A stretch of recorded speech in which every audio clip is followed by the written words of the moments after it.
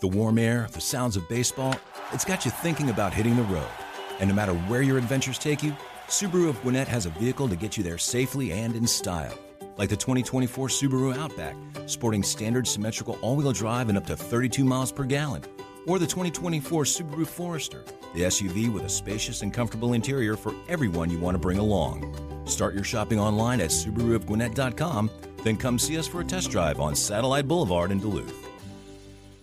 Are you working? What kind of work do you do? This is the Punt and Pass Podcast. Touchdown, baby! Now, here are your hosts, two-time All-American punter Drew Butler. Mark Richt would like Drew Butler to hit it a mile in the air.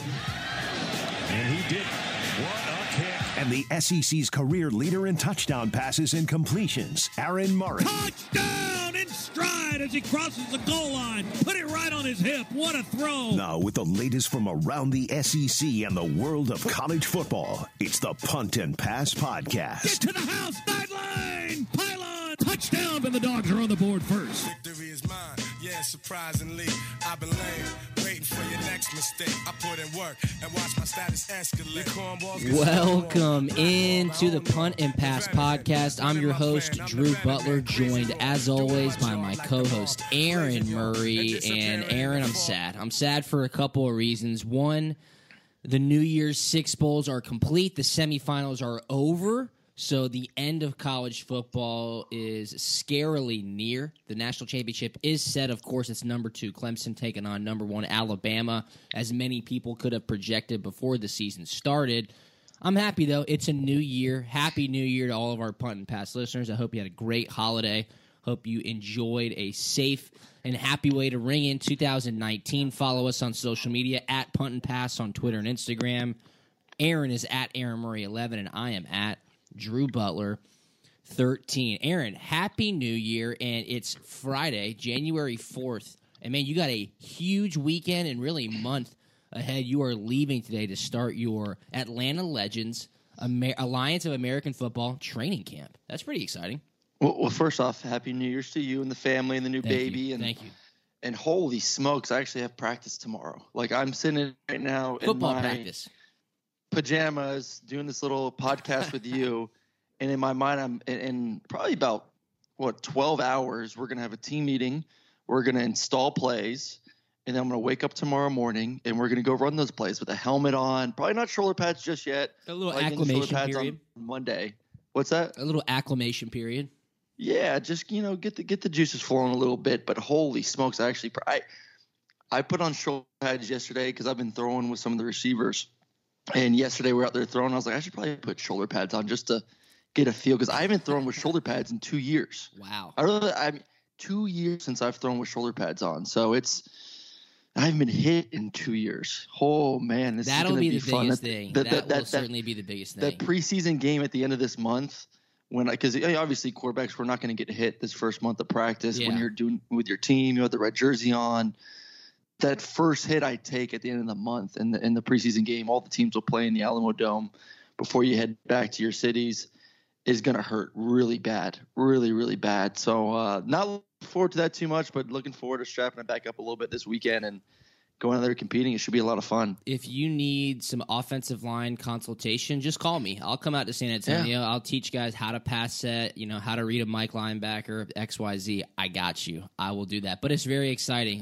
When can people expect to see the Legends in action? How do they get tickets? Tell them. So go to atlantalegends.com. Go get all your gear. I got some sweet stuff already.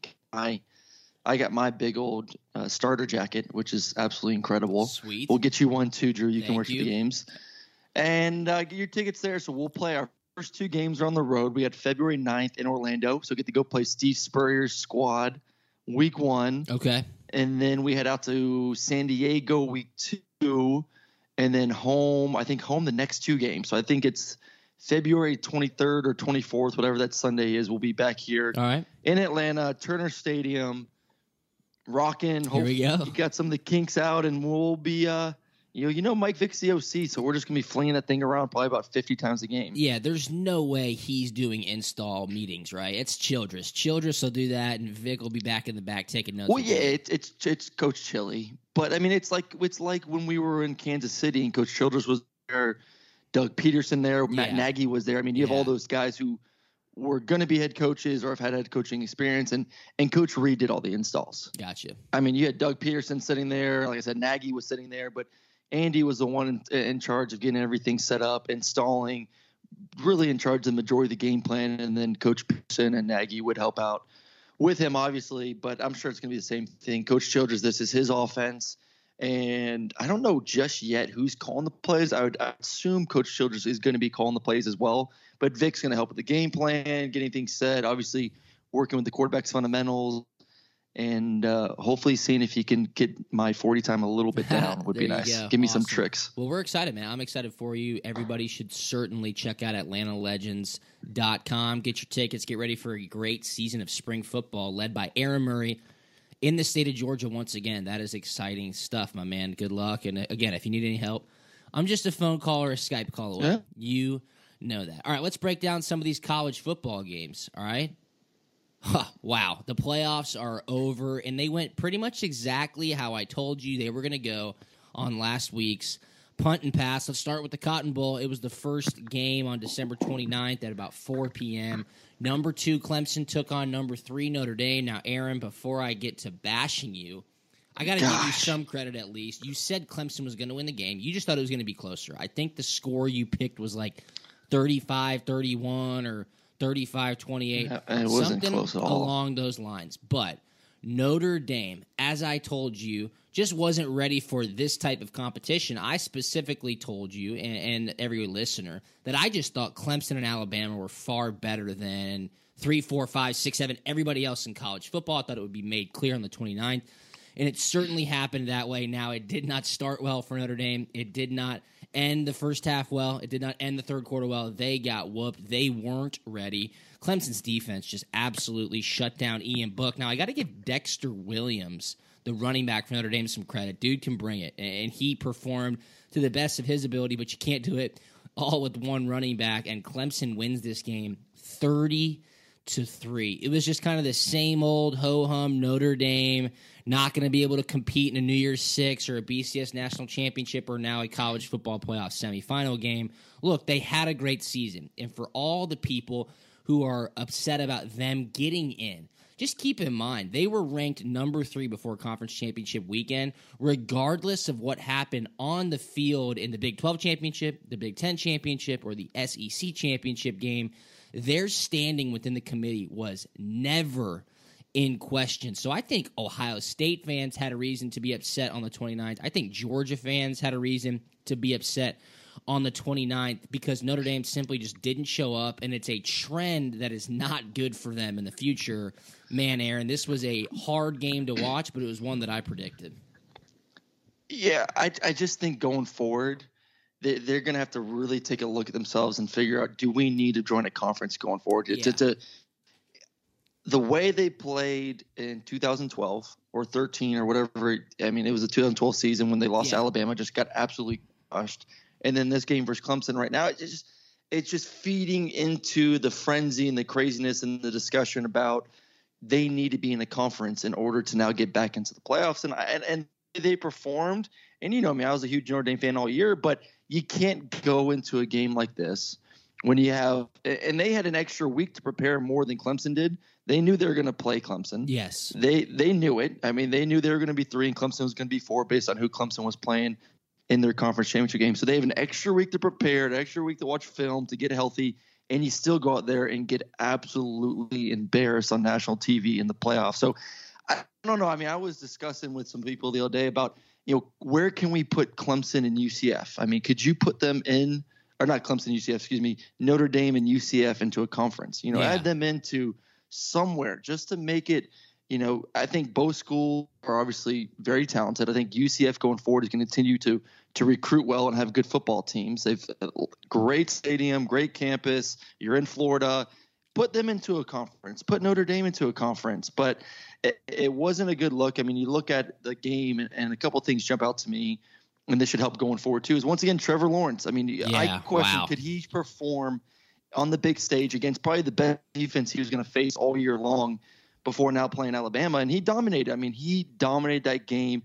He looked like a kid who's played – not even a kid. He looked like a man played for 3 or 4 years. He looked like he was ready for the NFL. He was incredible. I mean, he may be but a top 5 quarterback in all college football right now. I mean, just accuracy, the poise, down the field, comfort in the pocket, did not look rattled. I mean, that kid is awesome. And then 6 sacks on the – I mean, that's something that now they're going to have to carry over to this next week with Tua, because we saw versus Georgia when Tua got a little rattled, starts throwing the ball up, holding on to it, bad things were happening. So the defensive line came and performed, dominated, shut down the running game. And then Trevor Lawrence, like I said, he was a man. He grew up tremendously in this game. And I think he showed me a lot of poise and guts and cojones, saying that, hey, I'm ready for this big spotlight. And I don't think he's going to be scared the same as well. No, you're totally right. And you know, during the game, while Clemson was just throttling Notre Dame, you get on social media and everybody's the smartest person in the room. I was having a lot of fun with it. And the thing that upset me the most is national media members who were like, people who say Notre Dame needs to join a conference are idiots, they're dumb, and that's no reason to look at how this could be fixed in the future. And I think you and I agree to disagree with the media members who have that take.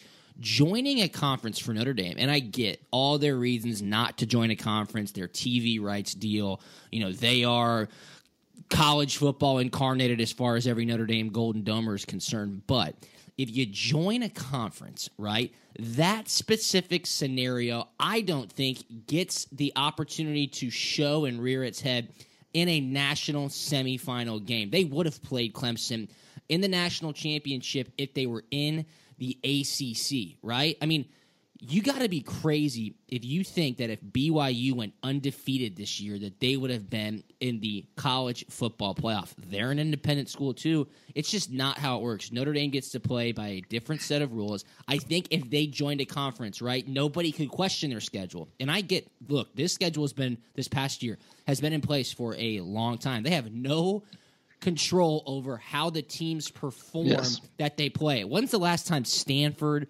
Virginia Tech, USC, Florida State, USC all were down in the same year? Yeah, it's a good schedule. Look at the schedule to start the season. You're like, that's a BITCH. It's a tough schedule. Yeah, and they couldn't control. I mean, it's not their fault that those teams didn't go out there and perform. I mean, like you said, what year have you seen that all those teams at one time, especially USC and Florida State, and the way Stanford's played lately, I mean, their past, hardest games 10 were or 12 years? I mean, they haven't been down that Northwestern. bad. Yeah, I mean, you're totally right. You know, their hardest games were Syracuse and Northwestern. Look, Notre Dame went undefeated. I think if they joined a conference, though, in the future, whether it was the Big Ten or the ACC or the Big 12, whatever it was, it would take out questions of their schedule regardless of the year, and it would put them in a conference championship game for them to fight for the right to get in the semifinal. But do not take it away from Clemson and Trevor Lawrence. And that offense and defense, wow, they look ready for Monday night's national championship game. We'll break that down in a bit. All right, the other semifinal game, number 1 Alabama took on number 4 Oklahoma. And talk about a fast start, Aaron. They won the game 45-34, but it was 28-0 Alabama with 13 minutes left in the second quarter. I mean, you talk about getting punched in the face and not knowing what the hell was going on. Alabama came out and smoked Oklahoma early. Tua, look at this stat line. 24 of 27, 3 incompletions for 318 yards and 4 touchdowns. The dude had more touchdowns than incompletions in a college football playoff semifinal game. That is insane. It's crazy, and he was awesome. He's healthy, and you give Nick Saban more than 2 weeks to prepare for a game, or more than a week to prepare for a game. You got to be ready, and you know they were going to be well prepared and well. Listen, Kyler Murray, I thought had his moments. I mean, he looked like the Heisman winner, and for those who want to say, oh, this is why Tua should have won the Heisman. Listen, Alabama is a far superior team than Oklahoma. Yes. You take Kyler Murray off Oklahoma's team, that team's 10-2, 9-3, maybe. I mean, even in that not as good of a conference. But if you take Tua off Alabama, I still think that's an 11-1 team, or 12-1 team. Totally I mean, agree with you. What Kyler did at Oklahoma, it was the Kyler Murray show. I mean, and nothing against Tua. Tua is tremendous. Any other year, Tua would have won the Heisman. And shoot, he could have won the Heisman if he would have played better. Probably would have won the Heisman if he played better versus Georgia. But this game does not indicate to me, and I don't think for most people who are well-educated in football, that Tua should have won the Heisman. Kyler still had very special moments. He was just up against a better defense, and we know how bad Oklahoma's defense is, and he was up against a more powerful, better coached at the time team. So plain and simple, that's all it is to it. Alabama dominated. They should have, though. And right now they look healthy, and the biggest thing is Tua's knee, his ability to move around the pocket, feeling good in the pocket, to be able to feel confident to step into a throw and throw the ball accurately down the football field. You see it right now. Obviously, the running game just ran right through him, which we could have predicted. So the two best teams are in. Plain and simple. You could have said this at the beginning of the year. I thought at the start of the season, I thought there were three teams talent-wise at their rosters that could be in this game. Yeah. Alabama, Clemson, and Ohio State. Because you look at Ohio State and the talent they have on that team, just as talented. I mean, they have talent all on the board, offense, defense, veteran coach, great really quarterback in Dwayne Haskins. I mean, if they played the way they played versus Michigan all year long, they would have been in the playoffs and had an opportunity to play one of these teams. But Alabama and Clemson, once again, round 4 or 5. Yep. So it's going to be a good one. No, it's going to be a great one. And, when we were breaking down the game last week, I think you're obviously you said Alabama was going to cover. I think you said they were going to cover. You said they were going to win, of course. No, I said they would win by 9. All right, so that was a good prediction on your part with Oklahoma scoring late. I thought I picked 51-30. I thought Alabama would roll. And my whole thing was just Oklahoma has no defense. No defense, and it showed in spades last Saturday night against against Alabama. And Alabama took care of business as most predicted, setting up a huge college football national championship in Santa Clara, California. I don't know why the hell it's all the way out west. Ticket prices are down. They're you can get in for $130. It's crazy. Last year, for comparison, in Atlanta, Georgia, Alabama, get-in price was $1,700. So we're going to break this game down in a little bit. But Alabama took care of business. Kyler Murray looked completely lost in the first half, but really brought the Sooners back in the second half to make it somewhat competitive. Let me ask you a quick question about Kyler Murray. Obviously, he was a top 10 or top first-round pick in baseball for the Oakland A's, okay?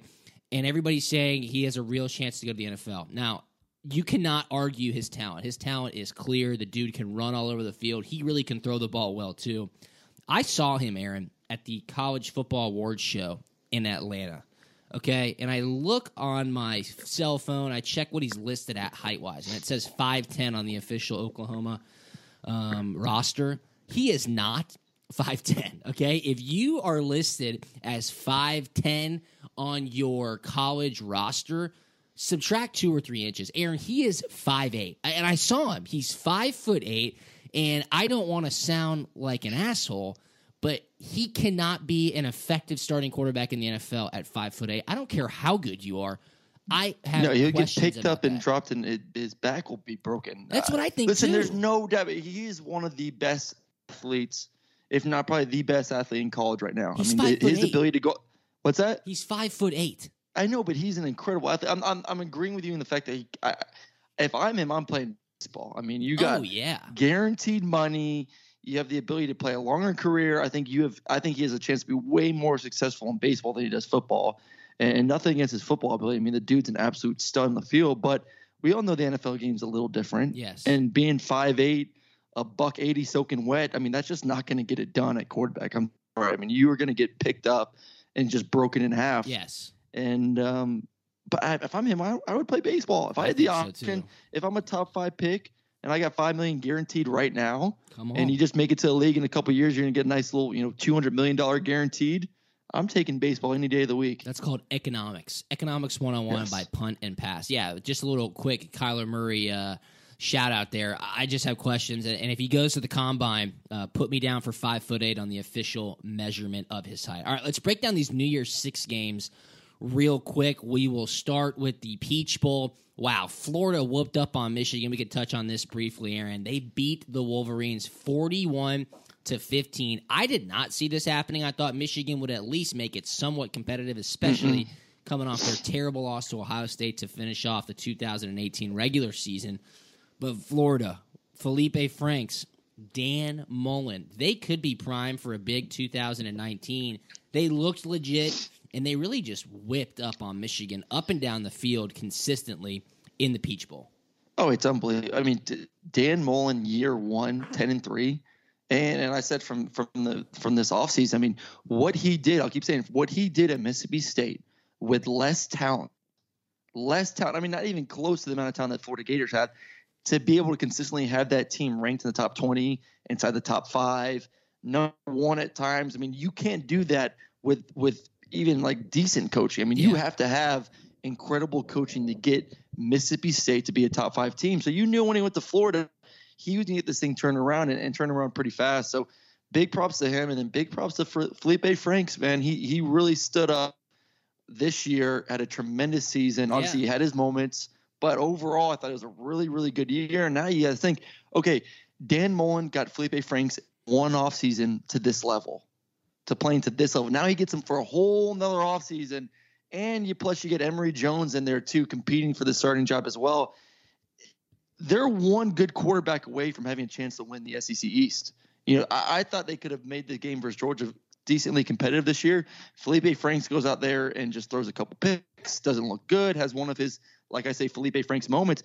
If he eliminates that next season and then Emory Jones can come in there too and play, this is a dangerous team in the East right now. They got a lot of momentum going forward, and I think Florida fans should be happy about it. I know our boy C-Rob. Yeah. I was hanging out with him a few nights before the game, was all jacked up. They're going to be good. The surprising thing to me, though, with all the Florida schools is how poorly they're recruiting. That's crazy. I mean, you look at Miami, you look at Florida, you look at Florida State.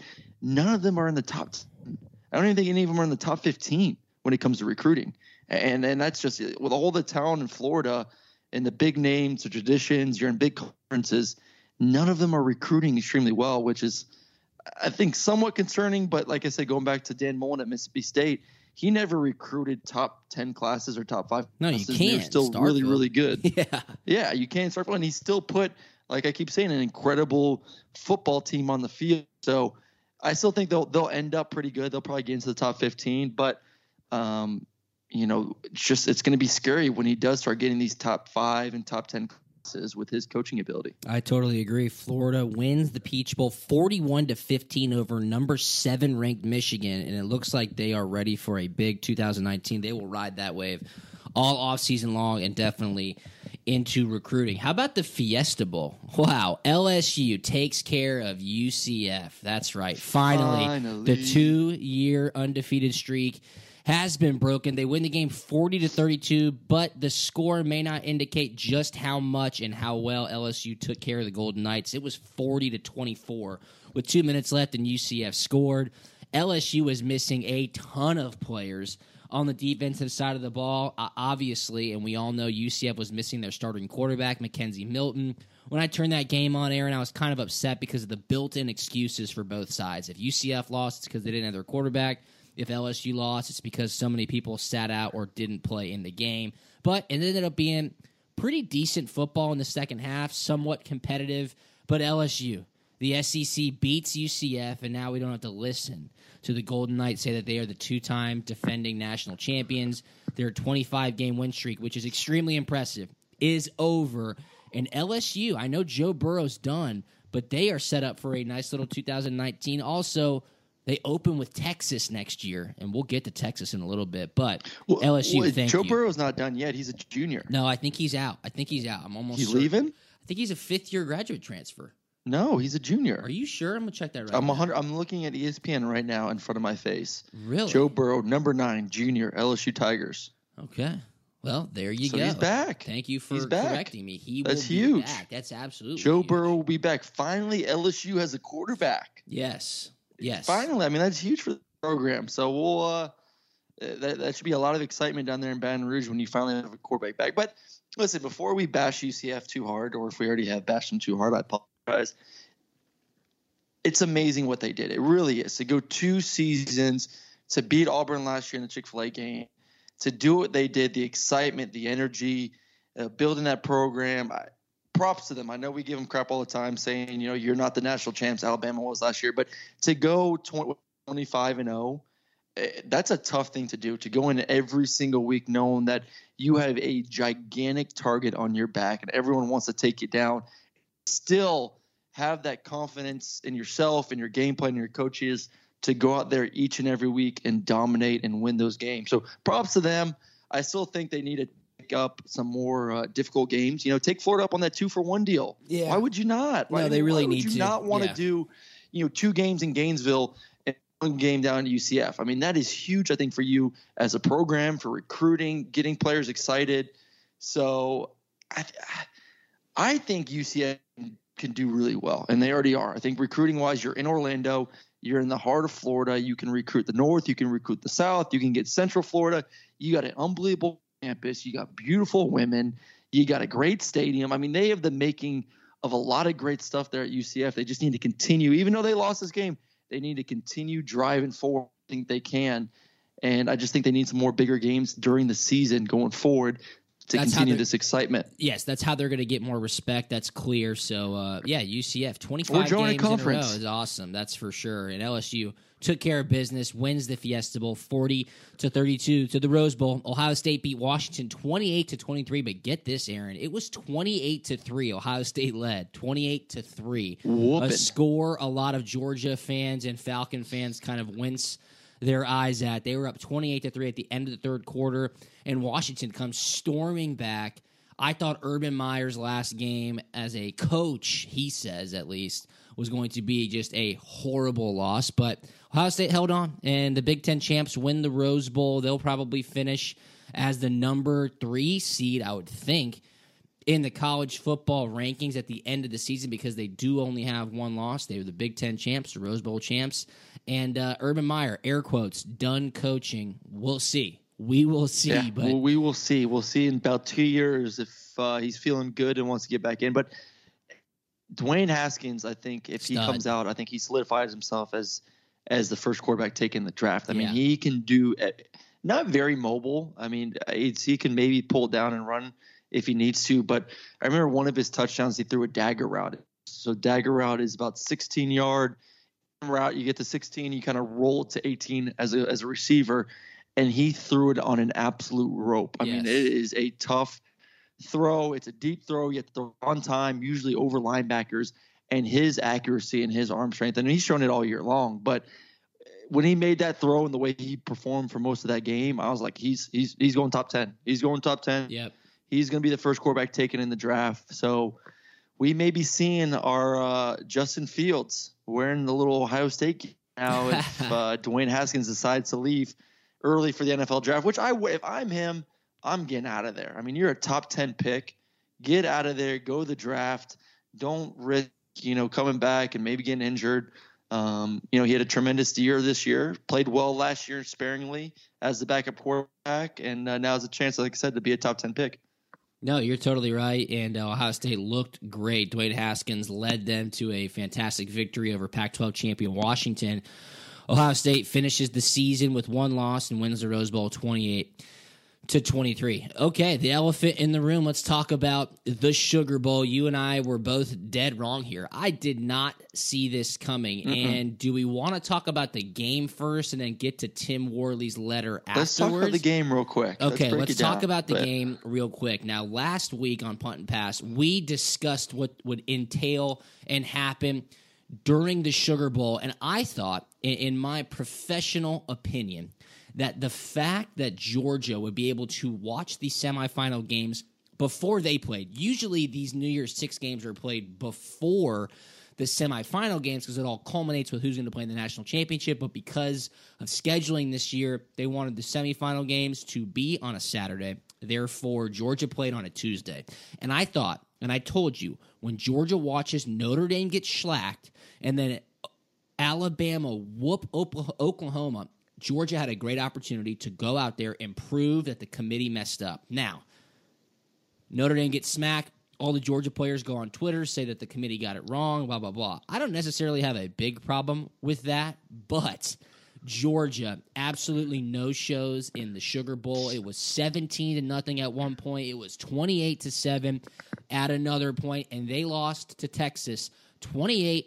to 21. The score does not indicate just how much of an ass whooping this was. Sam Ehlinger, Texas's quarterback, looked like Mike Allstott on the field. He ran the ball. The quarterback. Choo-choo, baby. 21 times for 64 yards and 3 touchdowns. I tweeted out during the game, if this happened during an NFL football game, he would have been pulled for concussion protocol. This dude was lowering his head, taking on linebackers, defensive linemen, anybody in his way, running them over. Texas looked unbelievable. And if they played like that against just about, not every team, but just about every team, they would have won. They whooped Georgia, and there's no excuse for the Dogs, just no showing. Wow. No, I was more surprised. I think it's a mixture of a couple things, but Texas defense, I mean, they came up big. I was not expecting Texas defense. I mean, they've had a couple moments this year, but really not a great defense at all, especially against the run. But totally, like I said, it's a mixture of them really stepping up and having a tremendous game. And then two, I mean, look at DeAndre Swift, 8 carries for 12 yards, and then the 2 fumbles. Ooh. I mean, he was sleepwalk.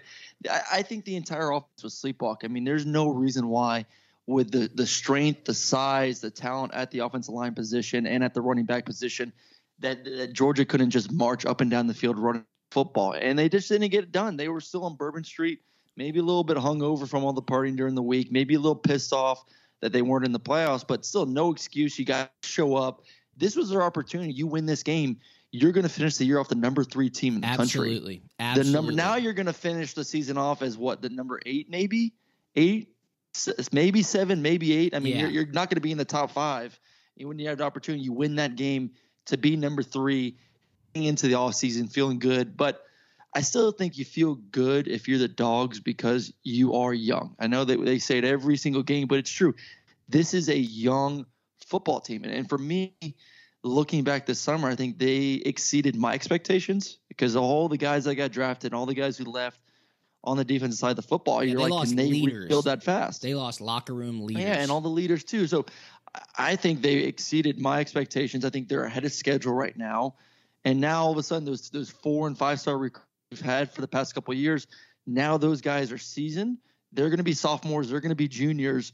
And they're going to be ready to go out there and kick some butt. Now, and then you get another top recruiting class coming in as well. And you get a couple of those guys that go in there and perform next season. So I think Georgia's right where they need to be, if not even a little bit ahead. But still was not a great look to show up pretty much asleep versus Texas. And those guys really just dominate. I mean, like you said, the score is not even indicative at all of what the game felt like. I mean, Texas dominated from the very first possession. I was laughing watching it. I mean, they were getting whooped. Now, keep in mind, a lot of young guys played on Georgia's defense. DeAndre Baker didn't play. These are not excuses. It's just the facts. And you can compare it to Alabama playing in the Sugar Bowl in 2009 when they lost to Utah. You could compare it to Alabama playing in the Sugar Bowl in 2013 when they lost to Oklahoma. It's different now, and we can move into and talk about this Tim Worley letter that he wrote to Kirby Smart and the entire football team. But regardless of what you think, in the day and age of the college football playoff, these New Year's Six Bowls are just different. That's why guys don't play in games that don't have an effect on the national championship race. Look, when I was in school and we played in the Sugar Bowl, it was a huge deal. We had an opportunity to finish number 2 in the nation, and they did that. We whooped up on Hawaii. The Sugar Bowl was awesome. It had been a while, or I guess 2-3 years since Georgia played in a BCS game. BCS games were a big deal. Now, these kids who are at Georgia now, I don't even think they were in high school back then. No, they were like in elementary school. It's just different. It's 2019, man. I think these guys were upset that they didn't get a chance to play in the playoff, and it showed. They got their asses kicked. There's no two ways about it. There's no excuses. I don't think there's any excuses, but you're playing a college football game. I mean, I agree. In my mind, I've never gone into a game saying I'm just going to walk through this and not play. No, you get a chance to play football, for goodness sakes. Yes. If you're any kind of competitor, you want to win. I don't care if you're playing chess, if you're playing pickup basketball, knockout, or football, whatever it is. If you really are a competitor, you want to win every single thing you do, especially a football game, something that you take pride in. You take pride in the fact that you are a football player in the SEC for the University of Georgia or whatever school you're at. You want to win. I think that's an excuse maybe the media makes for them. They just didn't show up. They didn't have a good day. I think they wanted to win. I think they wanted to go out there and perform well. They just didn't. Plain and simple. They did not wake up when the ball was kicked off. But I think any kid that plays football wants to go out there and put on a good show and have fun, compete. Because I know it's not fun losing. You don't want to go lose. You're not going into the game saying, I don't really care if I lose this game. No, that is not, I guarantee you that was not the mindset in that locker room. No, you're totally right. And it showed. Kirby was upset after the game. I mean, the players were asked about their tweets, and they stood by him, which I at least agree with. I'm happy they stood by him. I'd have a lot bigger of a problem if they backtracked on him. But they lost 28-21, and they finished the season with 3 losses. Joel Klatt had a fantastic tweet. He was like, here's the reality of Georgia's season. 1, 11 wins is fantastic. 2, you shouldn't have been in the playoff. And 3, you lost to the 3 best teams you played in 2018. Thought that was pretty funny. Actually, a lot of truth to that. But Georgia's ready and prime for a big 2019. They're going to have a lot of questions to answer, but a lot of people come back as well. So that's that. And let's talk about this Tim Worley letter, Aaron. Tim Worley, obviously the former All-American running back at Georgia in the late 80s, pens a frustrated letter on a USA Today fan site about Georgia. And I read this thing. A lot of people were sending it to me on social media, Aaron. And I read it, and he's just ranting and fussing, as he calls it.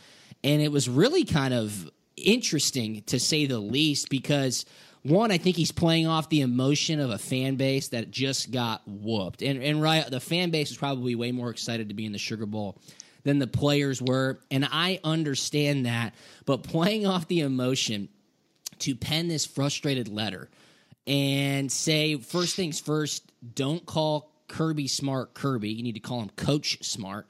Thought that was an interesting take. I mean, I guess I get it from a respect standpoint. I don't think a lot of the players are calling him Kirby. I think it's just a fan base. So if a fan wants to call a coach that's not necessarily their coach, but they call him Kirby, I don't see a problem with that. I thought it was funny when he called him bruh, though, B-R-U-H. I don't see how that's very respectful, but no, he goes into talking about how you need to do your job, play every game, and then he starts pimping out his leadership consulting services, which kind of lost me at one point. But then he says, there's a problem, pay me to fix it. Here's my advice, though, and Uncle Tim's advice, as he says, is to compete every game and essentially win every game you play in. I had to go back and look at the Georgia record books, Aaron, but I didn't remember Georgia going undefeated for 3 seasons in the late 80s. I thought Tim Worley had never lost a game based on how he wrote this letter. It sounds like he walked uphill to practice both ways, too. I just don't get it. I mean, I understand. It's 2019. Yes, you want all your guys to play in the bowl games. He talks about how he played in his bowl game when he knew he was leaving early to go to the NFL. Again, it's just different. I mean, do you think the Saints should have played all their starters in Week 17 when they lost to the Panthers by 25 points at home? No, it's just different. And DeAndre Baker being a top 15 player on big boards heading into the draft, if he doesn't want to play, I get that. The coaches can't say play or leave. No. He's gone. I mean, it's 2019. It's a different game right now. That's the issue. It's a different game, and you have to accept the fact that times have changed. Players are different. Coaches are different. Things are happening, especially with these players leaving early. So I still go into the fact, though, and I'm going to stand by it. These players did not decide not to show up and play. That was not their mindset heading into this game. They won the play. They won the win. They just got their ass kicked. Plain and simple. It's just like LSU. They didn't show up to that game in LSU and Baton Rouge saying, whatever, we really don't. This doesn't matter. This game's in the West. It doesn't really affect our chances of going to Atlanta. Who cares if we win or lose this game? Whatever.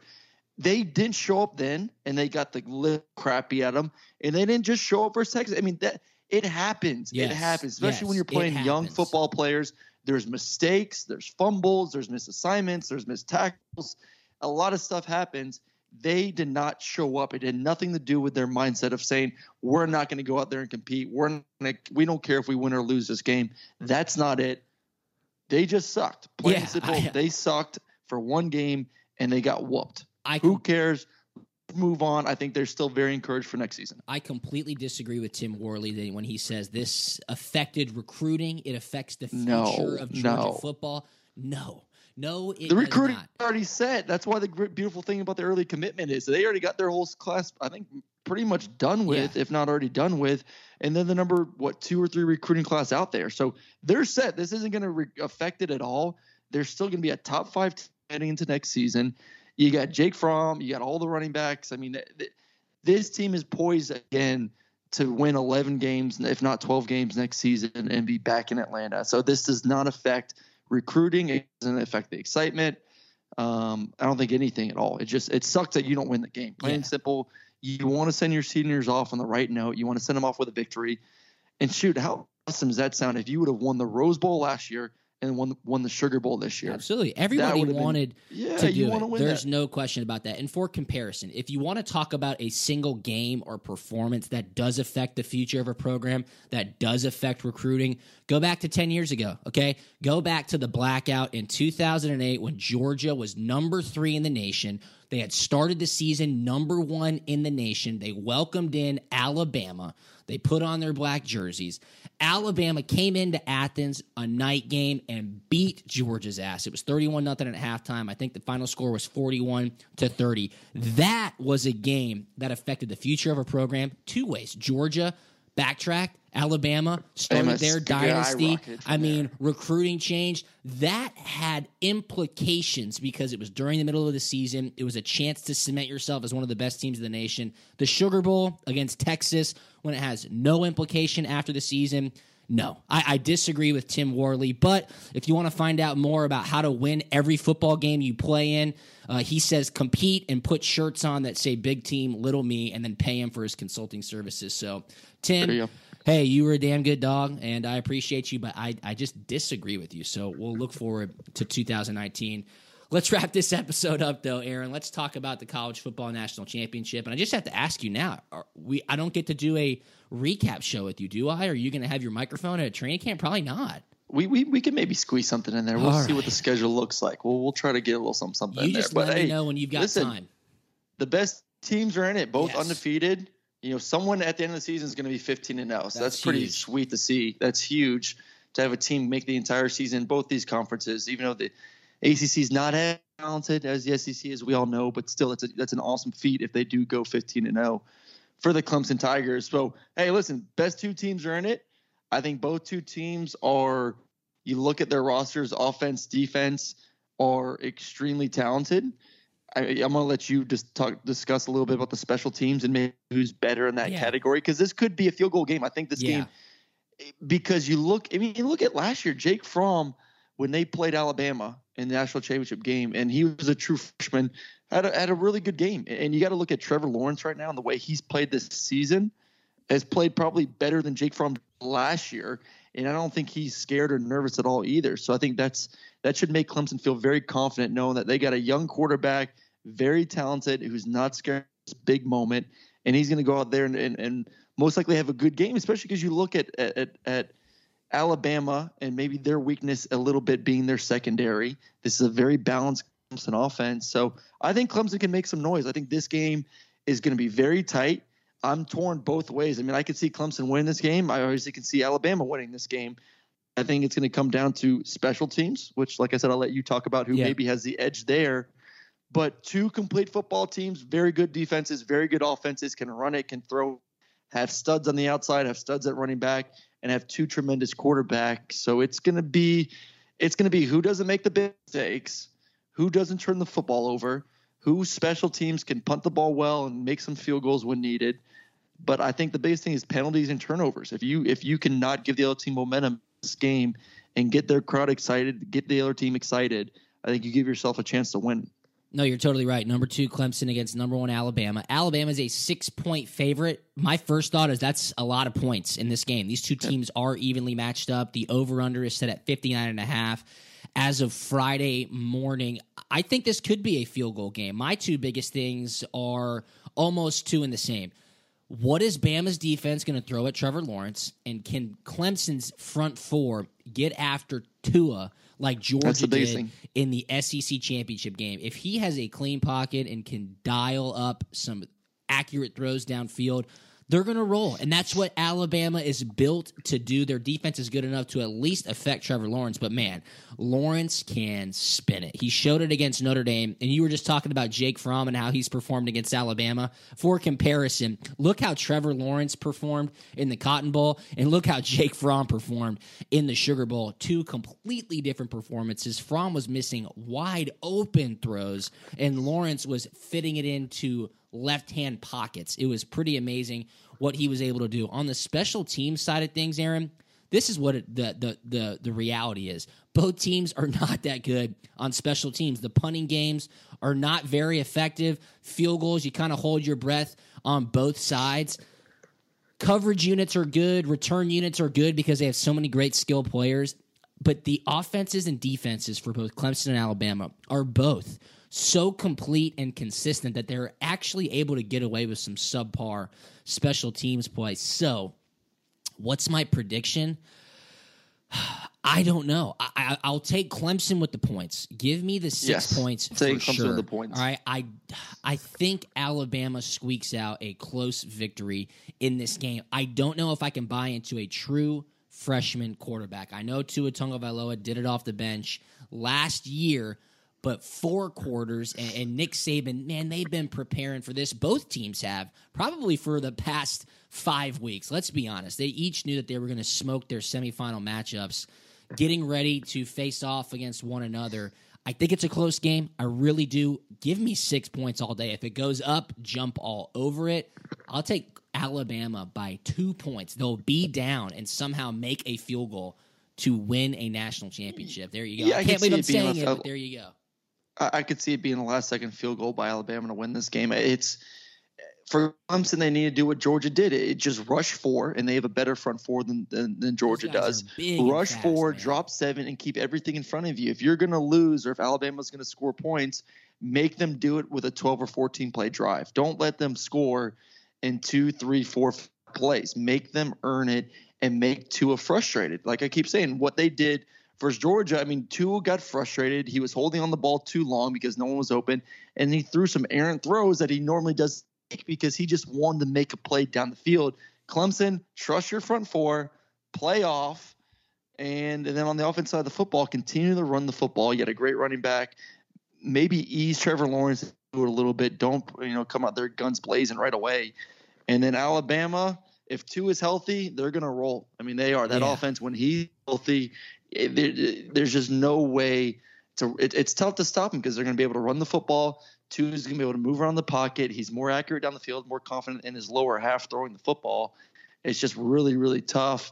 And we'll see what that secondary can do versus very talented Clemson run game. And then obviously, like I said, the Clemson pass game has been absolutely stellar so far this season as well. All right, well, I can't wait to watch it, and I don't know if you'll have time to sneak out of meetings and check out the game, but you'll be in San Antonio during training camp for the Alliance of American Football for the Atlanta Legends. This will be a fantastic football game. It's the 2 best teams in the nation. It's been this way the entire season. I cannot believe it's in San Francisco. What is that all about? Do not have the national championship in San Francisco ever again. Keep it in the South or in the Rose Bowl. Dallas, New Orleans, Miami, Atlanta, all the good places. Maybe even out in Phoenix every once in a while. Never again in the Bay Area. They don't give a damn about college football. But I can't wait to watch this game. Aaron and I both tell you take the points, but Alabama wins a close one. Wouldn't be surprised if it goes either way. Aaron, college football is coming to a close, and I'm upset about it, but I can't wait, and I will fully enjoy Monday night's national championship game. Yeah, then don't worry, buddy. Alliance is coming in right behind you. So now. All right, there you go. When you're all sad, when this is over and the Super Bowl is over, put a smile back on your face because the boys in purple are coming to town. Get ready. Love it. All right, for Aaron, he is at Aaron Murray 11 on Twitter and Instagram. I'm Drew Butler at Drew Butler 13 on Twitter and Instagram. And, of course, follow us at Punt and Pass on Twitter and Instagram. We will talk to you after the national championship game. See you.